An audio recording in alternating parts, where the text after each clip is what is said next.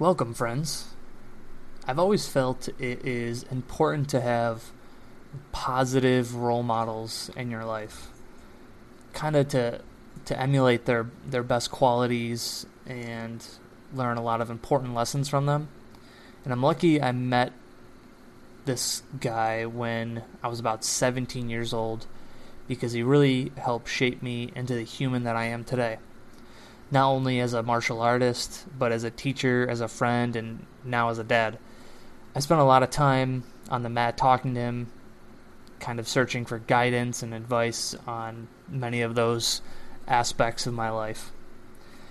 He is a team balance black belt under Phil Miglaris and Ken Cronenberg, and also a veteran MMA coach who cornered fighters on the amateur and professional scene, from local shows all the way up to the big-time show at UFC.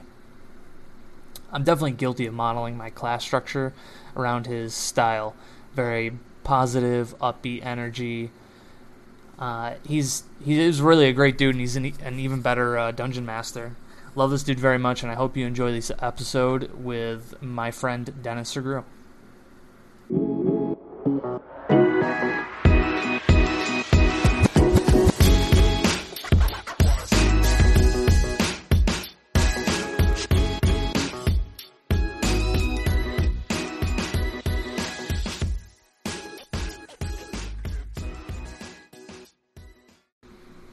Boom.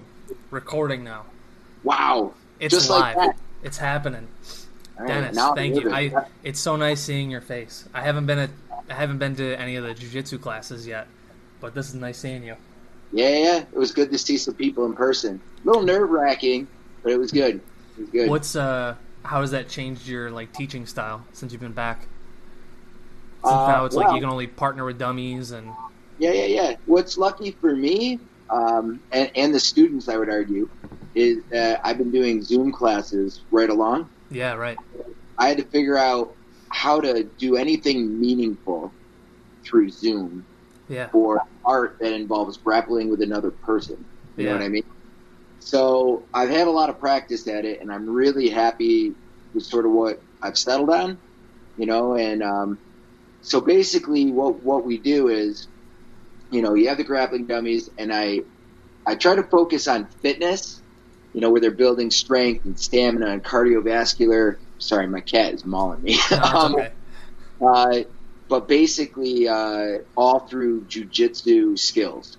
So actually level changes and shots and, the mechanics of jiu-jitsu. And then also using the grappling dummies to practice moves like arm bars and, positional changes and all stuff that's going to carry over. The problem with Zoom was it was very hard to make corrections. Yeah. The worst thing that you can do as a teacher is let someone practice something the wrong way. Right. Time went on, I backed off of the grappling dummies a little bit because I just saw things that I couldn't correct in the course of the class that way. But it still gave me a toolbox for now that we're in person, even though I'm not invading people's 6 to 8 foot bubble. It's much easier to be like, no, put your right hand there and do this. So it's really nice. And just total side note, I'm taking a class right now on the brain to help my my teaching. And boy, really cool thing. You good, homie? Yeah, I'm good. Thing that I learned is the primacy regency effect, and I may be saying that wrong, but basically this idea that we learn best in the beginning of a lesson, or the beginning of, if you're trying to memorize, 7 or 8 numbers, we remember the beginning really well, and we remember the end really well, and the middle is sort of a black hole because of our working memory and et cetera, et cetera. So one of the changes that I've made is what I would always do is do the heavy, hard, like a warm-up, right, become the workout, and then sort of start to teach techniques. So now what I've been doing for these classes is start with technique where they're warming up by moving on the grappling dummy with real jiu-jitsu movements. If we did X pass, the knee on belly, knee bump, transition to mount, take an arm bar, right? Warm up with that, Right. So they're remembering that. And then in that dead zone in the middle of class, which is just where very little new learning can happen well, that's when I work them out to death. Like that's Oh. what we're doing push-ups and we're doing, and I try to connect it to the movements we were learning, but in a much more physical way, or push-ups, sit-ups, whatever. And then finish class by returning to some of those techniques, maybe even adding a little extension activity. So I don't know. We'll see. I look forward to the classes feel like they're more productive. Only time will tell. I got to keep track. Yeah, it's interesting that you say that, because when I teach the Friday class, I do it almost the same way, but the last two parts are flip-flop. So it's always like there's a warm-up technique, and then we drill or work out. So it'd be kind of interesting to flip-flop the two and see what kind of results happen from it. Yep. Being like a social studies teacher, do you always go into class with like a written plan, or do you just kind of have an idea what you want to work on and just free flow from that? Yeah, both with jiu-jitsu or when I was an MMA coach and with teaching, kind of always the same format. Damn, the block is hot, homie. I know, dude. It keeps going off. Well, I understand. You're a busy man. You're like Big Papa. I would love to say that it's real estate, but it's just... agent. Huh? You're like a big real estate agent. You're like a dad. I was going to say, I wish it was just like clients blowing up my phone, but really it's like my mom.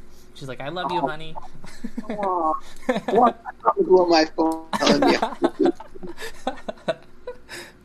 Right. So you're asking about, do I always have this big written plan? Yeah. So basically, all the things that I've ever done in that regard as far as transferring information, whether it's kids MMA, whether it's MMA coach, BJJ teacher, social studies teacher, sociology teacher, always the same thing. When I'm doing a lesson for the first time, material and or like a new way to teach something or whatever, I always create some sort of a written, well thought out plan. And then when I go to do that again, I always look over the plan. Like when you recycle a technique, when I recycle a lesson, I always go back to it, and then I either redo it, in which case I'm doing another full sort of write-up of some sort, or I'll make a tweak to it. I'll just make a little note of the tweak that I have made, or some things after a while, no less, it's here now, and it's like, if it's tried and true, if it's still resonating with people, and I like it and they like it, then it just goes into the permanent sort of memory bank, and I just draw it up. I just can freestyle it. You know what I mean? Cool. But it takes a while to get there. Yeah, I whenever I do my classes, I always have I always write it out usually the day before, some kind of plan, but 9 times out of 10 that changes from the the level that's in the class or how many people are in the class. I have to make slight changes, but I feel more comfortable going into it when I have things written out and I have kind of something prepared. I feel like I fumble too much if I don't have something prepared. Sort of like being a dungeon master, right? My other nerdly hobby. You prepare because you can't control your students' reaction to what you're teaching. You can't you can't control their level of understanding, their interest. You can only try to prepare for that, right? But then in the moment, you have to react to them if you're any good at it, right?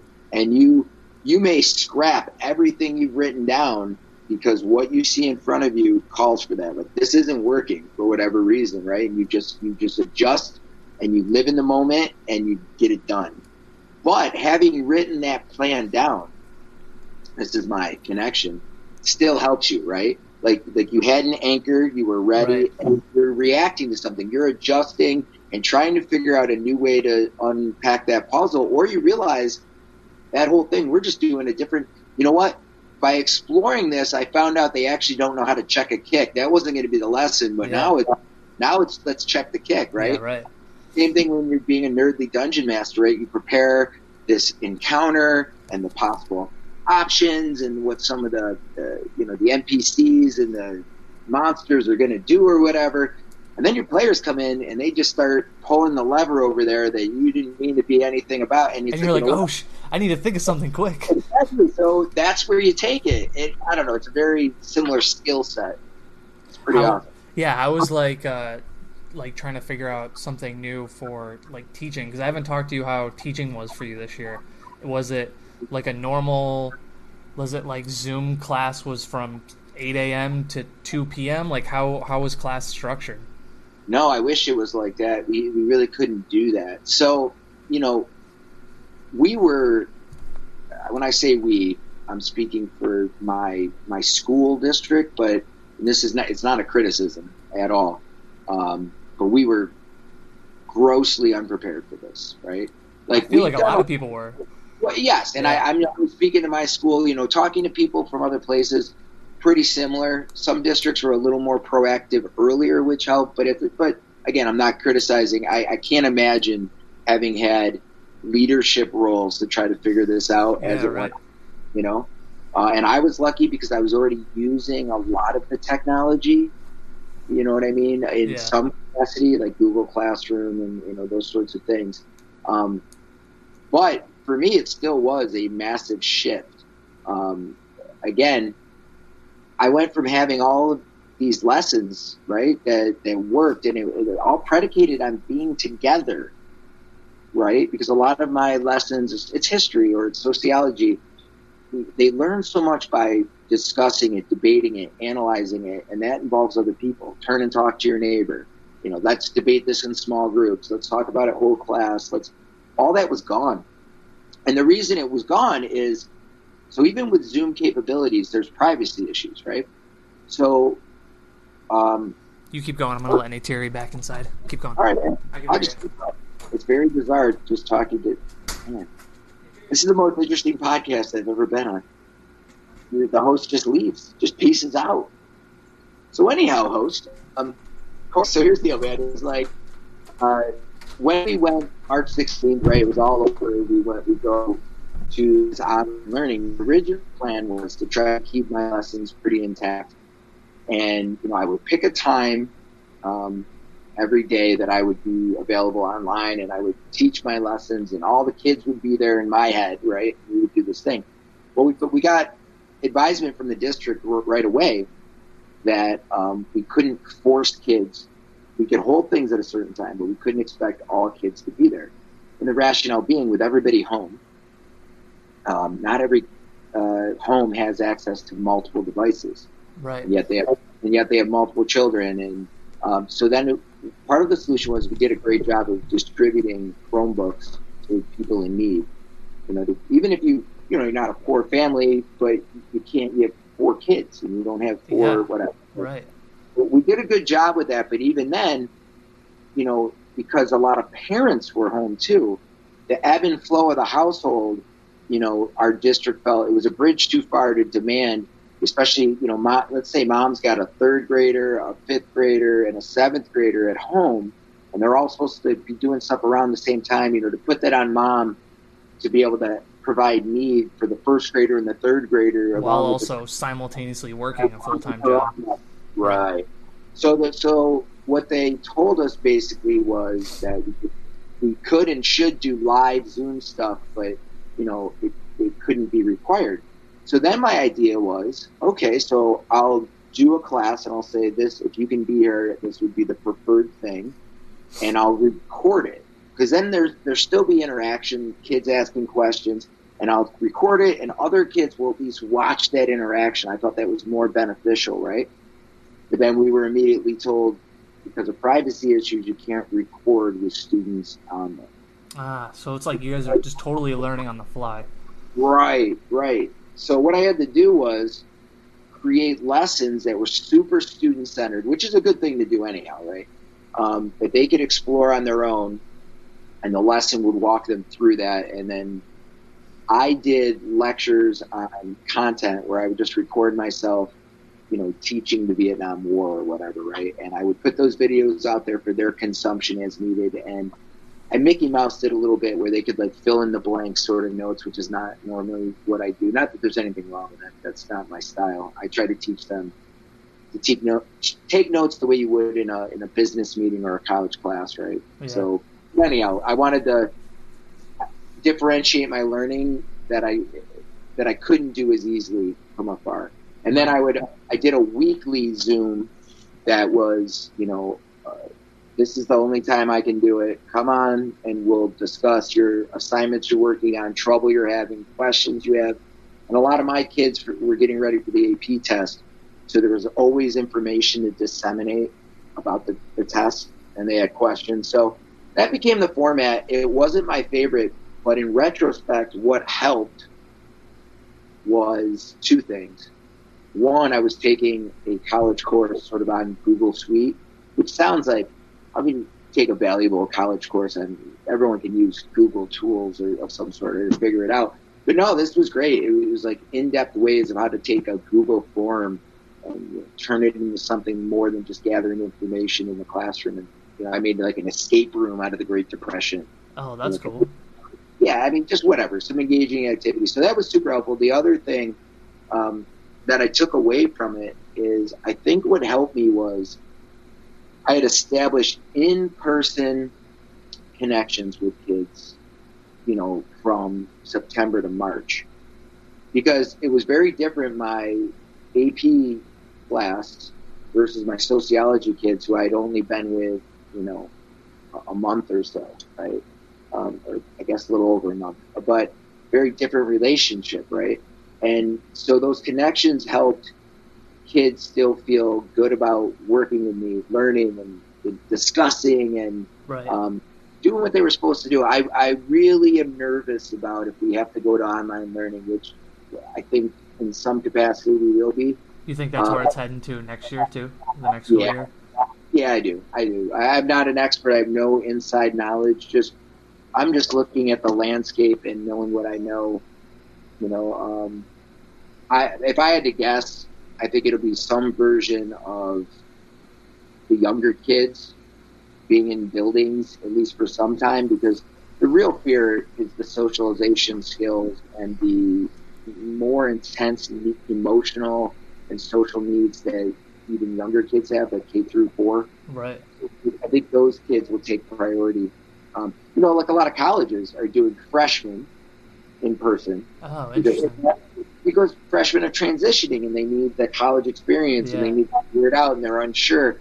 And they're doing seniors because seniors are wrapping up their programs and doing internships and the sophomores and juniors. This is not all, but many colleges. So it's sort of a similar thing. Yeah, I can't imagine being like a senior this year and graduating because it's like, I guess it would be very anticlimactic because I remember being in high school and a senior and being like, oh, graduating, it's like almost like your steps into adulthood for the first time, Yeah. And now it's like, I just ask to feel so much different for them, I guess. I don't know. I give them a lot of credit for dealing with it and still doing it. Okay. Like, I feel like most people are handling it better than I probably would, for sure. Well, I think, we're so adaptive, human beings are, and it's devastating what's been lost. We've all lost so many things during this, right? And it's not a game of who's got it worse because there's always somebody who's affected by this in a worse way than you. But we're all still mourning what we've lost, whether it's Tai Kai or the prom or you know what I mean. Go on, right. But what I hope for these kids is I hope they're an amazing footnote in history, right? Like it'd be cool telling your grandkids about how your graduation went down, right? Because it was this thing that had never happened. And I hope that's all it is, right? Because if this drags on too long, I worry much more. All the shine is off the apple, right? Not that was fun, what just happened, but it was like unique and everybody pulled together and made this thing. I worry about these kids if we got to do it again, right? Yeah, right. Whatever. But again, we're adaptive and we'll figure it out. Well, shifting gears into something more you're bumming me out with this. Oh my God, I feel so terrible. Well, I want you to see it as uplifting too, right? Like everybody came together. We're still getting it done. Look, we're fighting the good fight, man. Right. I would love to hear that we'd be going back in September to school, but I don't think that's the right decision to make, especially with everything going on right now. But I'm so conflicted because I'm not an expert, and it's just like everything's all over the place. So I'm just like, oh man, I would love to have those kids have some sense of normalcy back, but if it's at the sake of their health or their grandparents' health, I don't think it's a wise move. Yeah, and that's the real danger there, dude. Isn't so much for the kids; it's for the teachers, the bus drivers, Yeah. the lunch folks, right? Like, and then those kids come home to mom, to dad, to grandma, to grandpa. Yeah. But we'll see. Listen, the priority is to get kids back to school. If it's remotely possible to do it somewhat safely, that's what we'll do because it's what's best for kids. But, being healthy and alive trumps Yeah. 100%. being. So we'll see. 100%. I haven't given up hope. I've given up hope about a lot of things going the way I want them anytime soon. I have not given up hope that we might be in school in September, but it's You dicey. never know. It's dicey. So, going to back to Taikai, Yeah. I heard the story when you were younger of you getting into martial arts, but Yeah. what made you get into martial arts? Okay. Well, first of all, you got to know that the context of all this is I'm a super nerd, right? So, Yeah. like, growing up on superheroes and Star Wars was life and Tolkien, like, I think the closest that in the modern era you could be to being a superhero outside of being like a firefighter or something is, the superpower of martial arts, right? You go in, right? But a huge moment for me was seeing The Karate Kid, like 1984. See The Karate Kid, and I've been searching for my Miyagi ever since. Rocky had a similar effect on me too, right? It's like I want to do that. I want to start drinking raw eggs. Yes, I was in.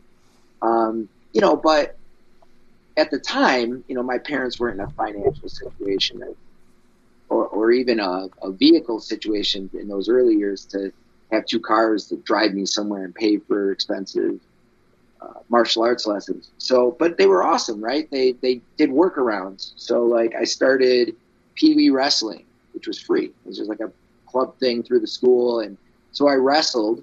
When I went, I thought I was going to learn WWF at the time. WWF. Oh dang, WWF. Yeah, it was a shocker. The first thing the guy said was like, "This is not WWF. There'll be no top row." And I was like, "Oh." You walk in, you're like, "Where's the turnbuckles?"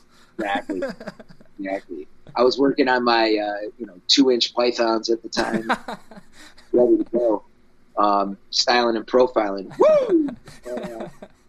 But I fell in love at that first practice with wrestling. It was amazing.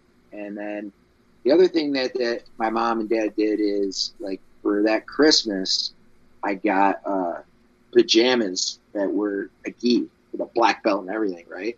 And man, I wore that gi, those pajamas, nonstop. And I had a collection of books. And so what they would do is the Troll Book Club or like Scholastic, you get that little paper thing. I don't know if you're old enough to remember. And you take it home and you fill it out. And I ordered every karate book, martial arts book out there. I was infatuated with Bruce Lee, whatever.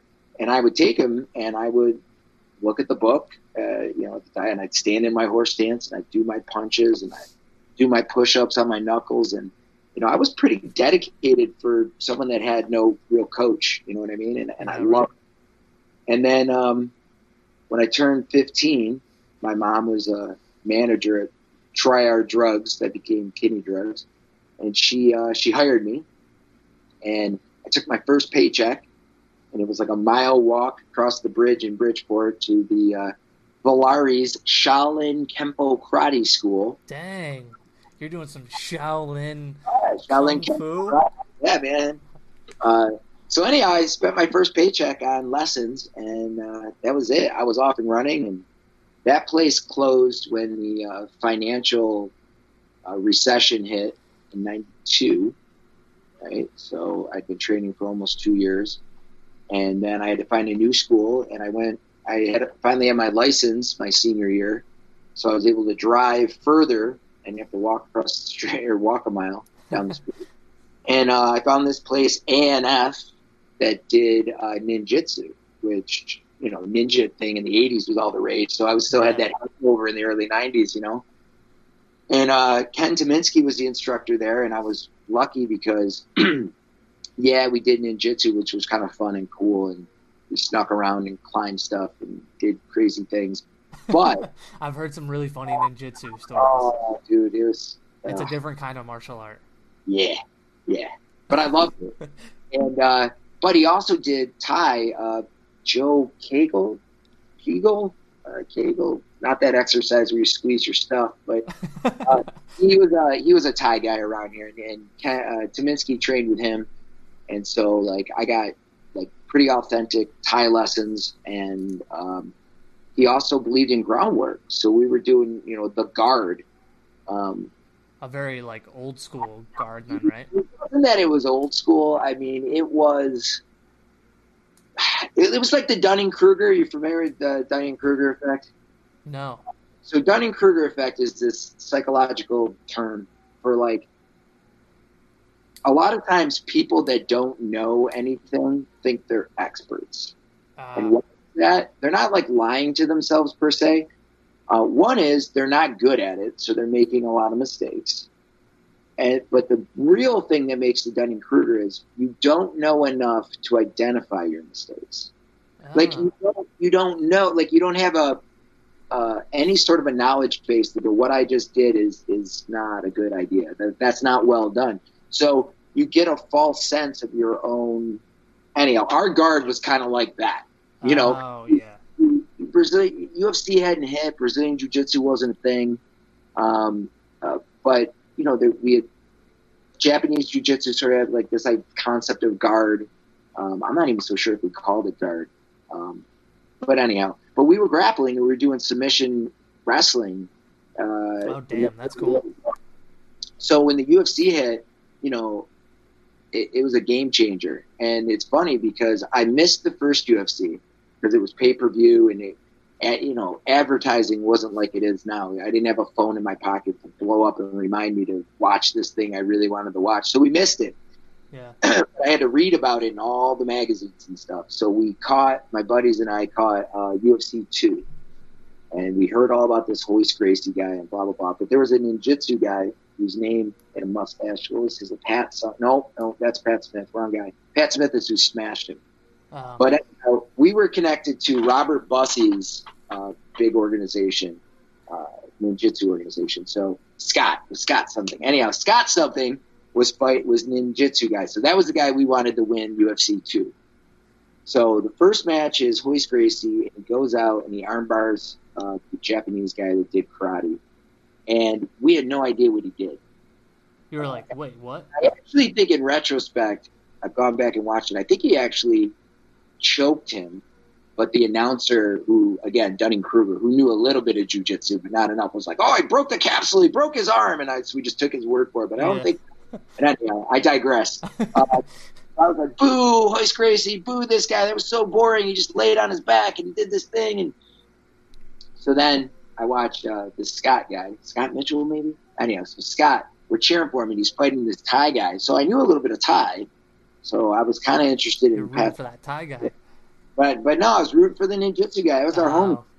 So the ninjutsu guy gets in and he shoots a double. And he bounces Pat Smith off the cage. They hit the cage. And Pat Smith lands on top of him in the guard. But obviously, no guard skills. And Smith just starts elbowing and boom, boom, boom, boom. I mean, over and over. And instead of cheering, I was horrified. I was like, oh my God, this is the scary. And ref doesn't stop it. Right. I mean, it's old just school UFC. Right. They didn't care. Not right away. It's not that they didn't have their rules down. Like this was a fight to the death. Anyhow. Well, finally, I should know. I don't remember. I don't know if Pat Smith just took mercy or if the ref was like, I know I'm not supposed to, but this thing is over. And all my hopes and dreams for ninjutsu were temporarily out the door. And I was so like, I'm going to cheer for Pat Smith now, the Thai guy. Doesn't he fall victim to, another grappler, Ken Shamrock, who takes him down and, ankle Ken lock. Shamrock, the WWF wrestler? Yes. Yes. Yes. So anyhow, yeah. So Royce Gracie wins the whole thing, and I'm not impressed. Like that was it was like I want to. It's like when you beat a guy in jiu-jitsu who's never done jiu-jitsu, and they're always like, I want to redo. It's like, okay, right. Good. So my turning point, my game over moment was when Royce Gracie fought Chemo. And most of the people in the room where I watched it, I don't know if you're familiar with the fight. at all? No. Oh, this big juiced up monster carrying a cross into the ring, WWE style, and goes in there against 180-pound soaking wet Royce Gracie, if that, 180 with the gi on. Yeah, exactly. And I was like, oh, Royce is dead. Like, this is it. This is how he dies. And he couldn't take Chemo down, and Chemo was just smashing him, and they get on the ground, and just Royce can't do anything with him. But as I'm watching it, everyone's cheering for the demise of Royce Gracie. About halfway through the fight, I started thinking about it. I'm like, Royce is okay. Like, he's not hurt. He's not. I mean, he's tired, and you could see Chemo starting to wear out. And Royce is like grabbing his ponytail and punching him in the face. What a funny sentence. And everyone's just in the room is, oh, this is it. Royce is going to get it. And I'm like, no, guys, like, think about it. Look at the size difference in these guys and the athleticism difference. And Royce is still there. And then Royce caught him and finished him. And still, because after Chemo, gets mercy, he gets up and starts acting like he won the fight because they got to carry Royce out of the ring because he's exhausted, beyond belief exhausted of what he has endured. And everyone's like, oh, he went. And I'm like, whoa, wait a minute. This was my epiphany. I was like, if there's no ref, Royce chokes him literally to death. Like, can choke him until he dies. Yeah, right. So Chemo can get up now and celebrate like he won. Dude lost. I was like, I need to be doing this. I had wrestled, and long the debate had been, could a wrestler beat a striker kind of stuff, right? No thought of just be good at all of it, right? Yeah, right. And Bruce Lee had figured that out a long time ago about combining arts, putting them all together. Exactly. But that was the beginning, and thankfully A&F, we were reconnecting with Scott Schultz and his top student, this guy by the name of Ken Cronenberg. I was going to ask how you ran into Ken. How did you get to introduce you to each other?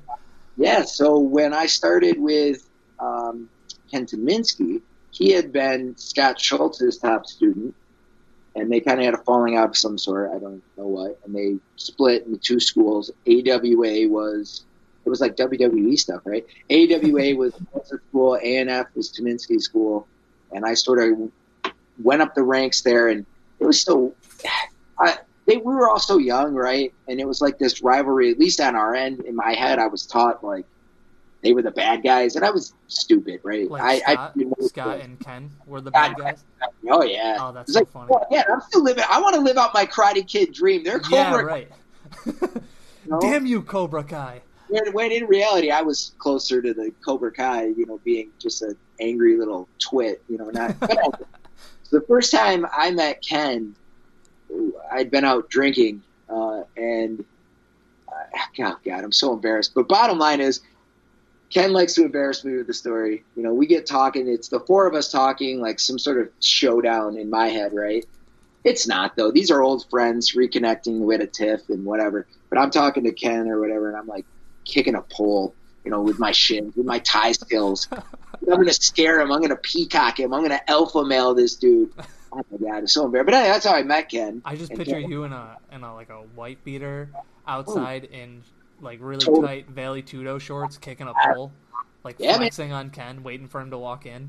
Pretty much what happened. Meanwhile, he just kind of was like, whatever, dude. Then we did like a ninja camp because they started to make nice again. And it was like a weekend of hiding in the woods and whatever. And I was going to say, ninja camp sounds awesome. Well, they like dogs is what happened. I picture a lot of like throwing stars and like jumping out of the tree to surprise people. Much more like having stars thrown at you. Oh, God. It's like the most dangerous game. Catch those with your hands. Pretty much. But, I got to know Ken then and kind of felt dumb. And then we all started going to any seminar we could with like the Gracies and starting to, they bringing back the knot, and we would just train, basic armbar from guard like it was magic because it was, the fundamentals were everything. And we sort of, I was all offended when one of our students started training in an actual, with a Gracie blue belt, which was like unbelievable. And he said that our guard, the way we did it, was trash. And Dunning-Kruger effect again. I was like, how dare he? Our guard is amazing. And it's like, oh, no, we didn't understand the mechanic. We were just closing our legs around someone. We didn't, you know what I mean? Like, we weren't doing anything. There was no structure behind it. Exactly. But we were figuring it out. And it's about that time that I went away to college. That would have been 1996. And I went away to college, and by the end of that year, a school opened in Albany called Grapplers Jiu-Jitsu. And a UFC veteran, I guess. I mean, he had a fight, Nick Sanzo. He had fought in Japan in the dark era when the UFC was like off of TV and whatever. Nick was a purple belt. And so that was like a unicorn, man, to see a purple belt out in the wild. How crazy is that? Man, Fast forward to 2020, and we have like literally 30 of them at Taikai. At least, yes. Yeah, like that's so crazy. So that was he was my first pure jiu-jitsu instructor, and you know, it took me a year, and I got my blue belt. A little under a year, it was like 9 months. I got my blue belt, which was I was told was fast, and that's also where I met Len Sonia. Len was training at Grapplers Jiu-Jitsu. He had just come, I think, from Florida. He had been in the military or something like that. I believe he had been down in Florida. Anyhow, he was in Albany, and that's how I met Len. And Len was leg locking guys then like crazy. And damn, back in the 90s? Everybody spit on it. Because he had trained with Eric Paulson and he fell in love with leg locks. Ah, right. Everybody, you know, in the Brazilian Jiu-Jitsu world at the time, leg locks were considered cheap and cheating and trash and wouldn't work in a real fight and blah, blah. You know, all the stuff that we know now is like kind of nonsense, right? Yeah. But to Len's credit, he's like, well, I'm just going to keep tapping everybody out with them, whatever. And it was funny. So I was end of 96, 97. You know, that's when I started competing at Nagas and stuff like that as well. 98, I trained with Nick a ton. And then I came back to Taikai on a break. And they were training at the time out of a church basement. And they were calling. So Taikai started in a church basement? I know that's where it started. That was the first time I heard the term Taikai. Ken will probably correct me. I conflate some things sometimes. I'm a history teacher, but if I don't study my own things. Yeah. But then where I definitely know it was called Taikai, I came back again on a break, and they were on Route 31, what used to be Gino and Joe's and San Remo, and I don't know what it is now. But behind San Sapporo, I think it is now. Behind there is another building, like another space, and they were basically right connected to the pizza shop. And I trained there, came back to college. Then when I came back for good, I went. I think we were out in. Fayetteville then. I think we were in Fayetteville in one of the malls out there, and Scott Schultz was my main instructor all of a sudden in jiu-jitsu, and Ken was his top student in jiu-jitsu, and we trained, and then Schultz went off to work with Bidwell, and Ken took over the school, and Ken knows this, so I could say it. I was devastated because to me, Scott was like it, right, in the jiu-jitsu, my little jiu-jitsu world. Especially as like a head, when you started, he was the head instructor, and then Kenny was just like the top student. So it's like when you lose your head instructor, it's like, oh, my heart. And Ken was, you know, kind of a robot, right? And Scott, even though he's crazy, right? He was crazy. He was this personality and, you know, whatever. But man, Ken proved himself quickly. Not that he should have had to prove himself, but, you know, he was the new guy, right? Yeah, right. And now knowing what I know, it's even more impressive how he kept the school afloat out of his own pocket. He believed in himself and what we were doing so much that he was taking a loss to build the school into what it is today, which is absolutely incredible. Yeah, it's so crazy to hear how much it's like grown over. I think I got to get Ken on the podcast too, just so he can tell all the old school stories of him starting the gym. You need to do it. Tons of them. Need to do it. He's doing that Friday thing, and it's great. Yeah, it's cool watching. He's got a computer brain. He just does. So he's a good source to tap. And he doesn't get it all clouded with emotion, right? He doesn't get all sentimental or angry about X, Y, so he'll give it to you like the way it happened. Ken doesn't have emotion. We all know this. He has since he's had kids. No, really, he's a whole new human being. And I'm very lucky to have met Ken, and Lucky that he put trust in me early on, to be an instructor. So it was When great. did you start teaching at Taikai? Was it like when you came back from Albany, or was it still like some time after that?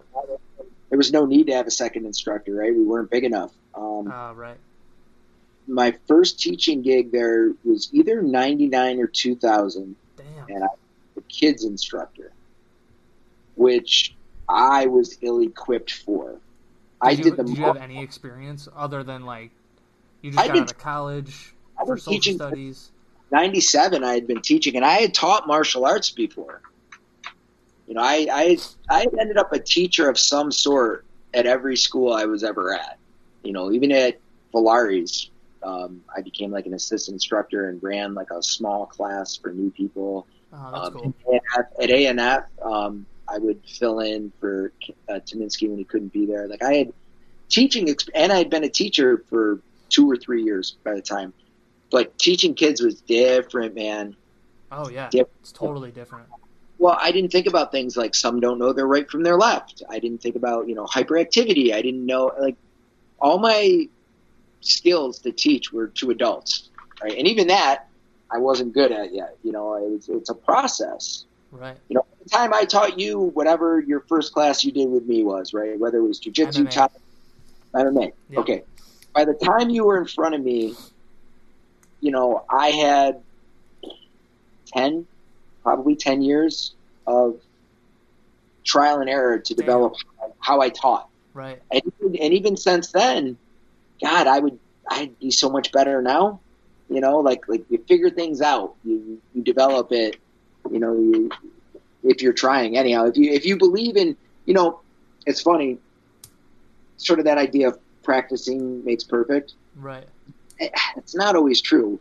First of all, if you don't have perfect practice, then you're not making it perfect. You can make something worse, right? Like right. If you're not, yeah, especially if you have poor technique. Yeah. So same thing as an instructor. If you're just doing the same sorts of things and you're not growing, but the other thing is, like, you need reflection.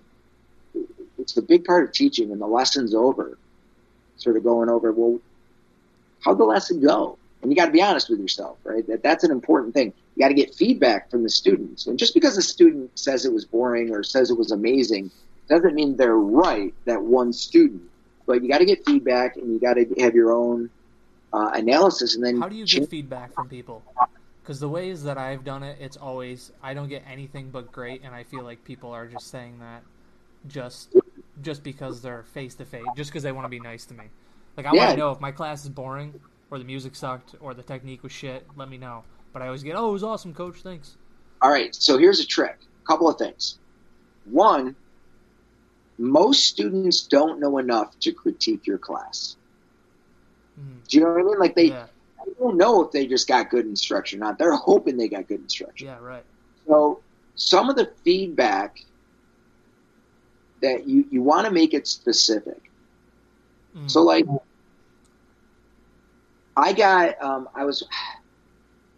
go to certain people who I know will give me the truth, right, as they see it. And I ask them things like, did I do too many techniques today? That's a problem I have. I get carried away. And I start, and if I ask a question like that, I'm more likely to get a good answer than I am like, how was class today? Did you have fun? Did you like the music? Okay, that actually is valuable, right? Because you get, the music completely changes the whole mood of the class, 100%. I roll the same way, bro. But the more specific you can ask, and then the more people you could sort of gather information from, the better. And it's funny because I checked myself on this at the end of the class yesterday that I did with the adults. I said, look, man, I'm looking for feedback because most of you haven't done one of these Zoom classes. This is 3 months in the making, what you're seeing, but this is new to you, so I'd like some feedback. And whatever, I kind of just left it, and I told them ways they could contact me, and a few of them did, but it was, like you said, it was all like, oh, it was amazing, I'm so sore, thank you so much. And I was like, damn it, I did it. I know better, and I did it. I didn't come with a specific, did the way we use the grappling dummies, do you feel like that will actually transfer over later? I feel like it does, but I want to hear from them. Like something like that. That's a better way to get feedback. I'm totally guilty of that because I'm always like, I always ask a very, very broad question. I think I need to change the game plan a little bit, get a little bit more specific. I would try, just like in my jiu-jitsu, right? Like I'm always working on something. Like I pick a thing that I am working on, either that day, that week, that month, or until I'm bored with it. I do the same thing in my teaching. I pick a thing, either in the classroom or at the gym, and I say, I need to get better at this, and that will inform how I'm asking questions. Like time management was one of my biggest things. My students made fun of me for years for running over. Right? It took me to hear that enough times and reflect on it.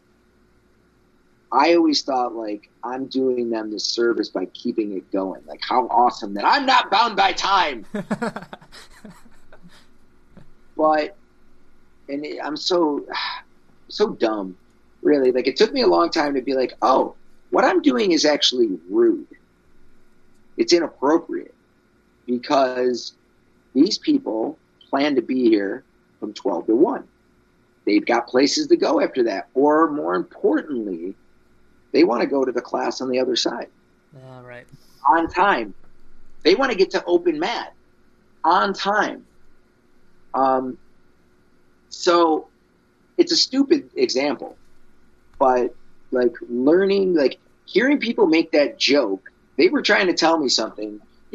Many of them didn't care, but it was a thing they noticed that, oh, here we are where it's 12:10 and we're supposed to be done at 12 and we're still going. I always plan for MMA class to go 15 minutes late. Right. Now, MMA class, I didn't care as much. We had nothing going on after. There was nothing after it, nothing during it. But that's how that bad habit started, and it started to spill over.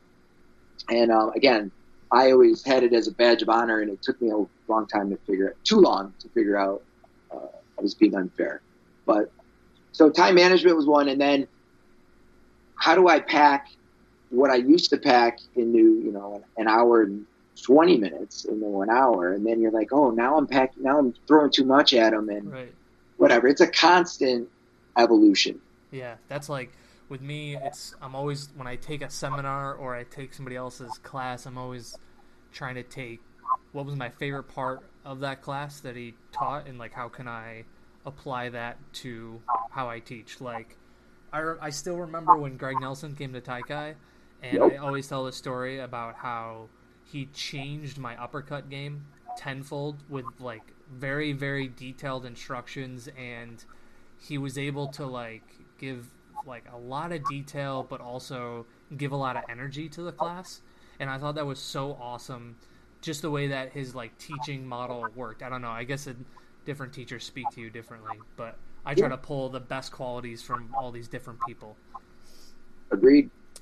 And look to people that do what you do. It doesn't even have to be teaching the same art, but if it's coaching or teaching, that's why all the great coaches read about other great coaches or interview other great coaches, regardless of sport or activity, right? Like just, it's a transferable skill, right?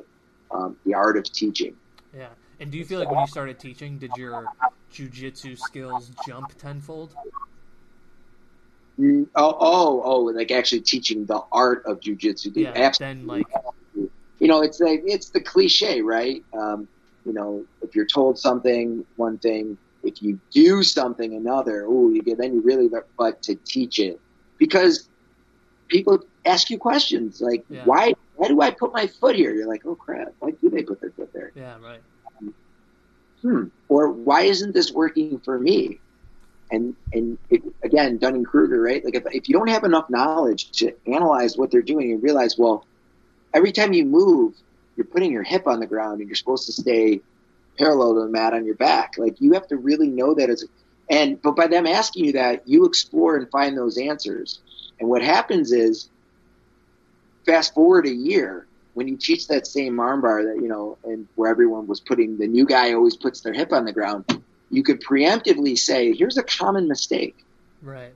And they're like, oh, and then you're more ready for the new question that comes out or whatever. And that's Yes, so it made my jujitsu better, but it also made me. But you got to fail, and you got to struggle, and you got to not have answers, and that's why you got to be honest with yourself and not act like you have an answer to a question you don't. Yeah, I like Phil Miglerese when he just did that seminar this past year, and he's got that same philosophy where he's just like, well, I don't know, but I'll get back to you with an answer.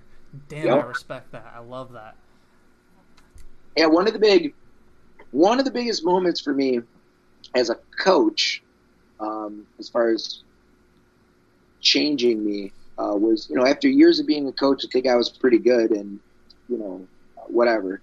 I was sort of helping Matt Martindale and Oneonta Jiu-Jitsu grow their program, and, they had me up for seminars. They still do. Hopefully still will, hopefully soon. Let's get back. But Martindale, it's when Berimbolo was all the rage in competition. By that point, I wasn't following competitive jiu-jitsu anymore. It really evolved into something new. And he asked me if I would come and do a Berimbolo seminar. And I was like, dude, I can't teach a Berimbolo seminar. Like, I don't even know what that is. And I was embarrassed. I shouldn't have been, but I was. I felt like I was supposed to be the resource for this guy, right? So I went and I studied Berimbolo. And I made it like my mission to get good at it and to understand it inside and out. But I also made a sort of a commitment to myself that if I was going to support a school in Martindale School, and to a lesser extent, Tamden School at BC Martial Arts, what I mean by a lesser extent is Martindale School is much more focused on jiu-jitsu competition than Tamden was. Tamden, had competitors, low competition, but the mindset was a little different. So anyhow, I was like, I need to not only promote self-defense, but there's no reason I can't learn what high-level competitors are doing and help these guys be ready for the competition scene. And boy, did that open my eyes to jiu-jitsu, like the modern jiu-jitsu. I basically dove into modern jiu-jitsu. I've not given up my roots of, I think, old school fundamentals and close guard are still what's up. If you can only learn one thing, that's what you do. But I'm fascinated by modern jiu-jitsu. Like, my initial reaction to worm guard was to reject it as this silly, but then when I started doing it, I was like, wow, what a Rubik's Cube, and things that I used to watch and see them as boring.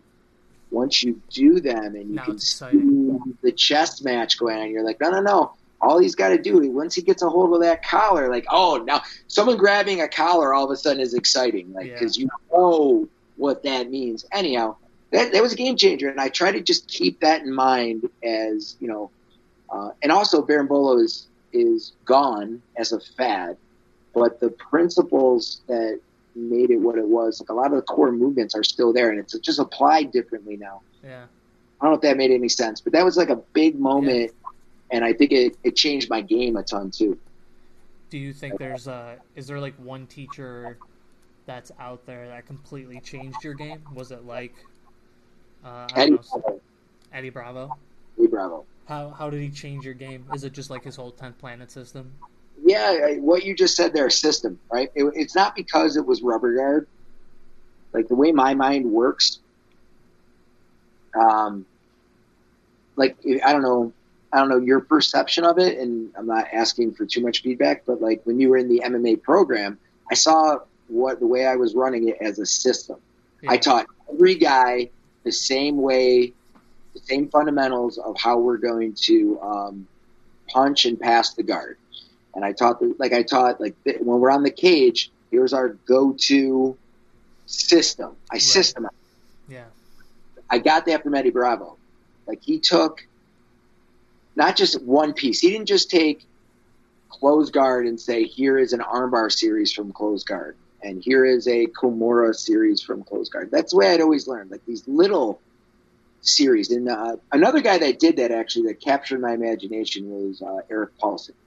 And he was like one of the first guys that really systemized things. And my brain responded to that. I could remember and put these chains together. And It was such a building way to learn and to see the whole picture while doing this piece. That was one of the funnest seminars I've been to, was Eric Paulson. He's such a character. I was like, oh, man, he's such like... I remember I was partnered with Mike, and I told him, I was like, this guy could be a character in a movie. He's awesome.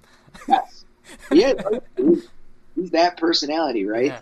He still is. He's been that person from the beginning till now, right? But Eddie was like teaching.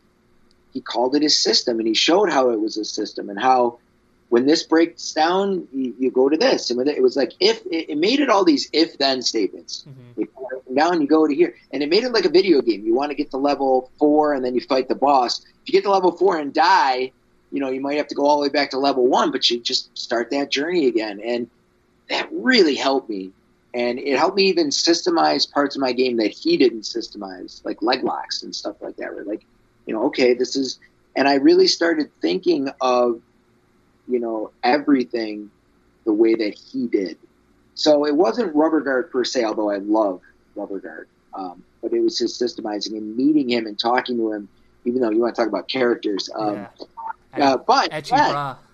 I'll never, ever, ever, forget what he did for my game and my teaching. I teach very systematically now. Yeah, I was just going to say, it shows in the way you teach. It's very much like a dentist style, where it's, when we were doing MMA twice a week, it was always, Monday was building off of last Wednesday, Wednesday's building off of Monday, and it was always like we were working up to something, and then all of a sudden we'd be like, all right, we're doing something fresh now, starting from ground zero.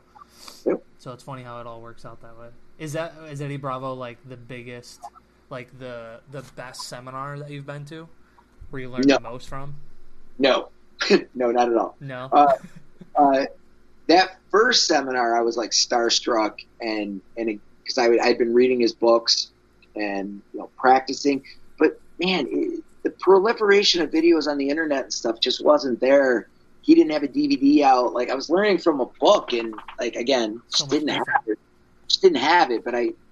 But learning from him in person that first seminar had a huge impact on me. But the problem with and I'm sorry if Eddie ever hears this. First of all, I'm flattered, Eddie, that you're listening. But yeah, right. My problem with Eddie Bravo seminars, even though I love them, I'm prepared for them now, is there's inevitably a point where he just takes the floor and talks. And he's amazing to listen to, but it's usually after you're all sweating and you're working and you're moving, and you're just so hungry to keep going. Yeah. And now you get this dissertation and you're like cooling down and you're like, oh, dude, come on, man, I want to trade. What kind of things are you talking about? You just tell crazy stories. That jet fuel doesn't melt steel beams? Oh, God. Thank God he didn't hit us with any of that. Flat earth stuff, but I still love you, Eddie. Still love you forever. Especially when the last one he did in Rochester when I went, he remembered me, which I was like, did a great job faking it, which was pretty awesome. Yeah, right. But anyhow, that was at the Chris Herzog school, right? Yeah. It was the day Herzog. I like Herzog a lot. He got his black belt that day. Best seminar. Greg Nelson stands out because it was MMA, and again, it was like he's the, he was a lot of like what I wanted to be as a coach. So to have him there, pretty amazing and awesome. And then the other big one for me, man, I gotta say, Andre Goval. The reason that one had such an impact on me is by the time when we got Goval to come, I was into, because of my previous story, I was into modern jiu-jitsu. I was in like the throes of it, and he was teaching like the stuff that I was immersed in, and that the fact that I had a language to talk to him about high-level jiu-jitsu and ask, get these details cleaned up for me, and he was so gracious and giving and thoughtful, and just, I think he was excited by, not that I was some genius or something, but by the sorts of things I was pushing for. It wasn't like inevitably when the white belt asks, like, well, how do I get a triangle? I was having details cleaned up in my game. But anyhow, that one was huge for me. Yeah, Greg Nelson for me was, I always talk about that, but that was like a moment when I took his class. When I left that day, I remember thinking to myself, damn, I want to teach like soon. I don't know what it was. I think it was just the way that the instruct, like how it was set up, or I don't know, just he was just so like engaging and great to listen to. I guess I don't know, things were like fast paced. He's on to the next thing. Here's detail. He did. What you know? What impacted me? I was talking about coaching. Is he did what I thought I did. He did it better. Like, of course. I mean, obviously. And what I mean is, you think about what I try to do with my classes, but especially striking, right, is having people in constant motion and engagement. I like giving them. I don't ever want it to be a point in class where you are being passive, right? So, like, we're going to warm up with checking the kick, and let's not make it just. We'll build it up till we warm up by you throw the kick, you check it, But now we make it, you have 3 ways to check the kick, and they're gonna feed you the kick, and in an order that you're ready for, and then the last drill we're gonna do is they're gonna throw it, and you don't know which one's coming, and apply it, and blah blah blah blah blah. Like easy, slow, and then kind of build up. I wanted all of my teaching to be that way. Like I demo it, and I wanted to cut down on. I'm very verbose. I like to talk, and I kind of took that from Eddie Bravo, where I hated even when I was engaged when people would carry on in the middle of class. Like, I'm here to learn. I want to learn. Let's talk afterwards. Right. So I kind of made a big change there, where I I fail miserably sometimes, to do most of the talking at the end of class when we're done. Right. During class, unless it's a way to hook somebody, I want them in motion. I want them moving. It's like quick demo. Yeah. Get them, watch it. Not working. Stop. Make a quick adjustment. Back to it. And building up to more and more contact, or more liveness, if you will.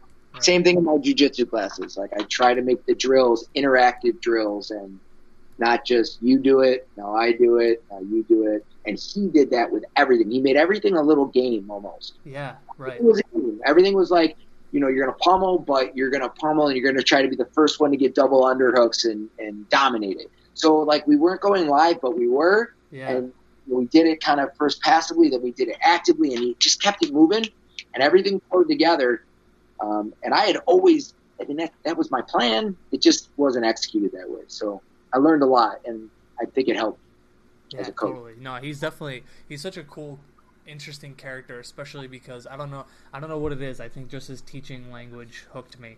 Like, it's not that Eric Paulson is any less of a teacher, or Sifu. It's just like for whatever reason, when I took Greg Nelson's class, it just like spoke to me. And it was also a moment in my life that I was like, holy shit, I kind of want to teach. He made it like seem so fun, and made me realize it's like really rewarding in a sense. Absolutely. Yes. And I don't know, he's an interesting cat. Do you miss teaching MMA? Every day, yeah. It was my choice to get rid of the program. I mean, I started it with Ken's blessing in, I think, 2001, 2002, right. Definitely right around there. And it was just a class. I had a passion for it, and Kenny let me explore it sometime around there.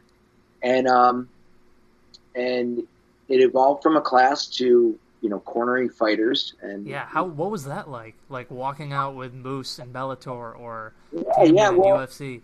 Well, the first fight I ever cornered was Corey LaPlante, I think in 2004. It was me and Ken. Ken graciously, though he had more experience doing it, kind of let me take the lead, but he was there because it was his student as well, obviously, right, in his program. And we were on a card with actually some Tim Carpenter, who's a balanced black belt now, and actually Rick was cornering him, Rick Meguiarese. So that was my first time kind of meeting that part of the fam. Yeah. And Corey won. He dominated the fight in the kid's hometown because, no New York MMA. Yeah. And, it was so exhilarating, and that's kind of what gave it jet fuel. That's when the program took off, I think, 2004, 2005. And, by 2010, we had our first professional real fights, right, like with Moose. Yep. And the amateur program really really blew up. And, we had all those amazing moments with Filthy Steve, coming back from cancer and snatching that armbar. I know, right? Oswego opened up, and we had the program up there. And, it was from like 2012 to like 2014. Chris Roach and I were traveling the country, cornering and, fighting in parking lots and, here in like Dick's Sporting Goods type stores and like, Mints and Addicts, and it was Holiday Inns. Right. It was something. And then Moose got his big break in 2013, I think it was, and he had his big fight. And winning in Bellator, it was like we've arrived. The difference between the lower end pro shows and the amateur shows up to Bellator was like shocking to the system and amazing, right? Just more like organized, more coherent. Oh yeah, so professional, so things provided. But then to go from Bellator to the UFC, to see the next level at the time, I don't know how Bellator is evolved. I mean, no slight to Bellator at all.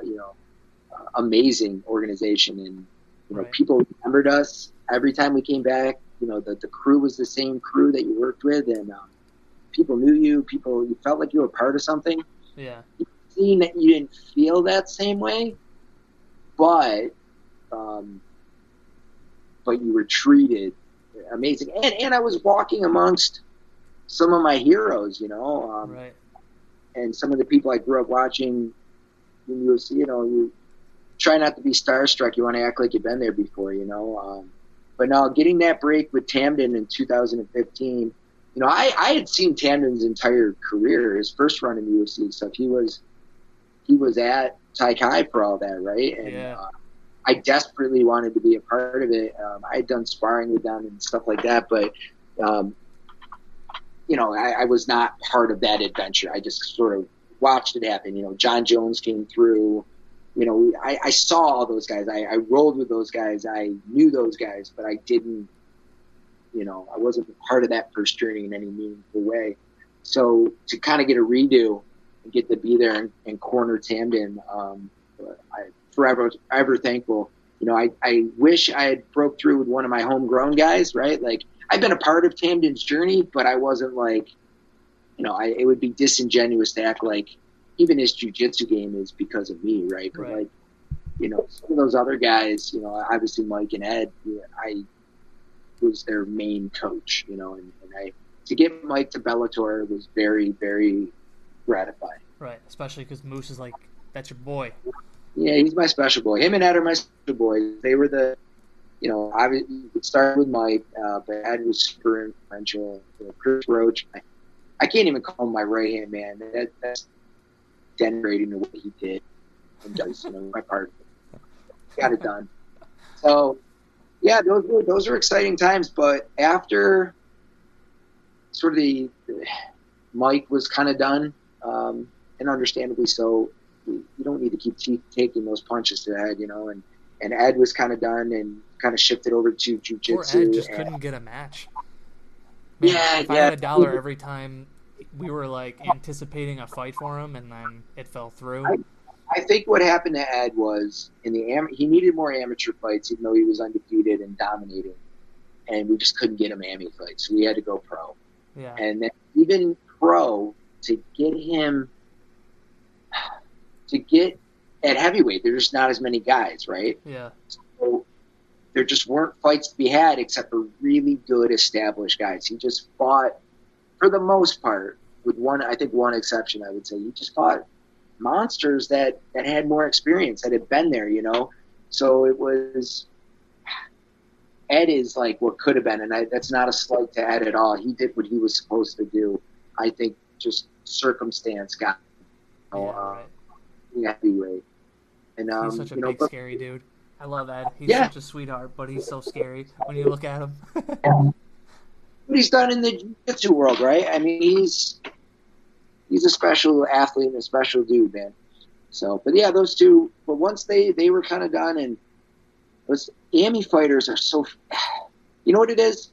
In jiu-jitsu, there comes a point where you stop chasing the belt, and it's a different point for everybody. Sometimes it's not until black belt, right? and you're like, I just love jujitsu, and I'm just going to do it, right? Yeah, like, right. Just do it. And in MMA, if you don't have that mentality, what happens is people train for a fight. Then they have the fight, and they're like, okay, I did it, and they're done. Yeah. And that happens a lot. And then they realize what it took to get there and to be ready for that fight. And most people, especially when you're not going to get a good paycheck for it, aren't willing to put themselves through that again. Yeah. So, even though I structured the class, which is insane, in a way that not only amateurs, but just some guy taking an MMA class could train alongside a pro fighter, right? Like, even with that model, which was less than ideal, but it was kind of cool. Yeah. We got it done, but the program started to fall apart. And it was like I had to rebuild it cyclically.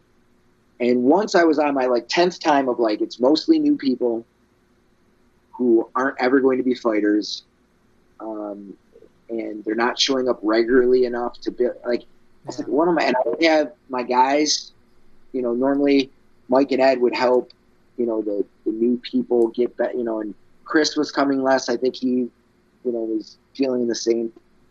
And I was just like, this isn't fulfilling anymore. Yeah. And I'm not going to be cornering anybody anytime, other than the idiots that are like, all right, I'm ready for a fight next week. And I sign up, and no, it's not the way we do it here. Yeah. Well, I remember so when anyhow, I started, you had to be a blue belt in order to get an MMA fight. I remember that was the deal. Yep. It was until we shut the program down. Yeah. So Kenny decided that the way to do it, I thought he was smart, was he asked me if I'd rather do no gi because it, connection to MMA.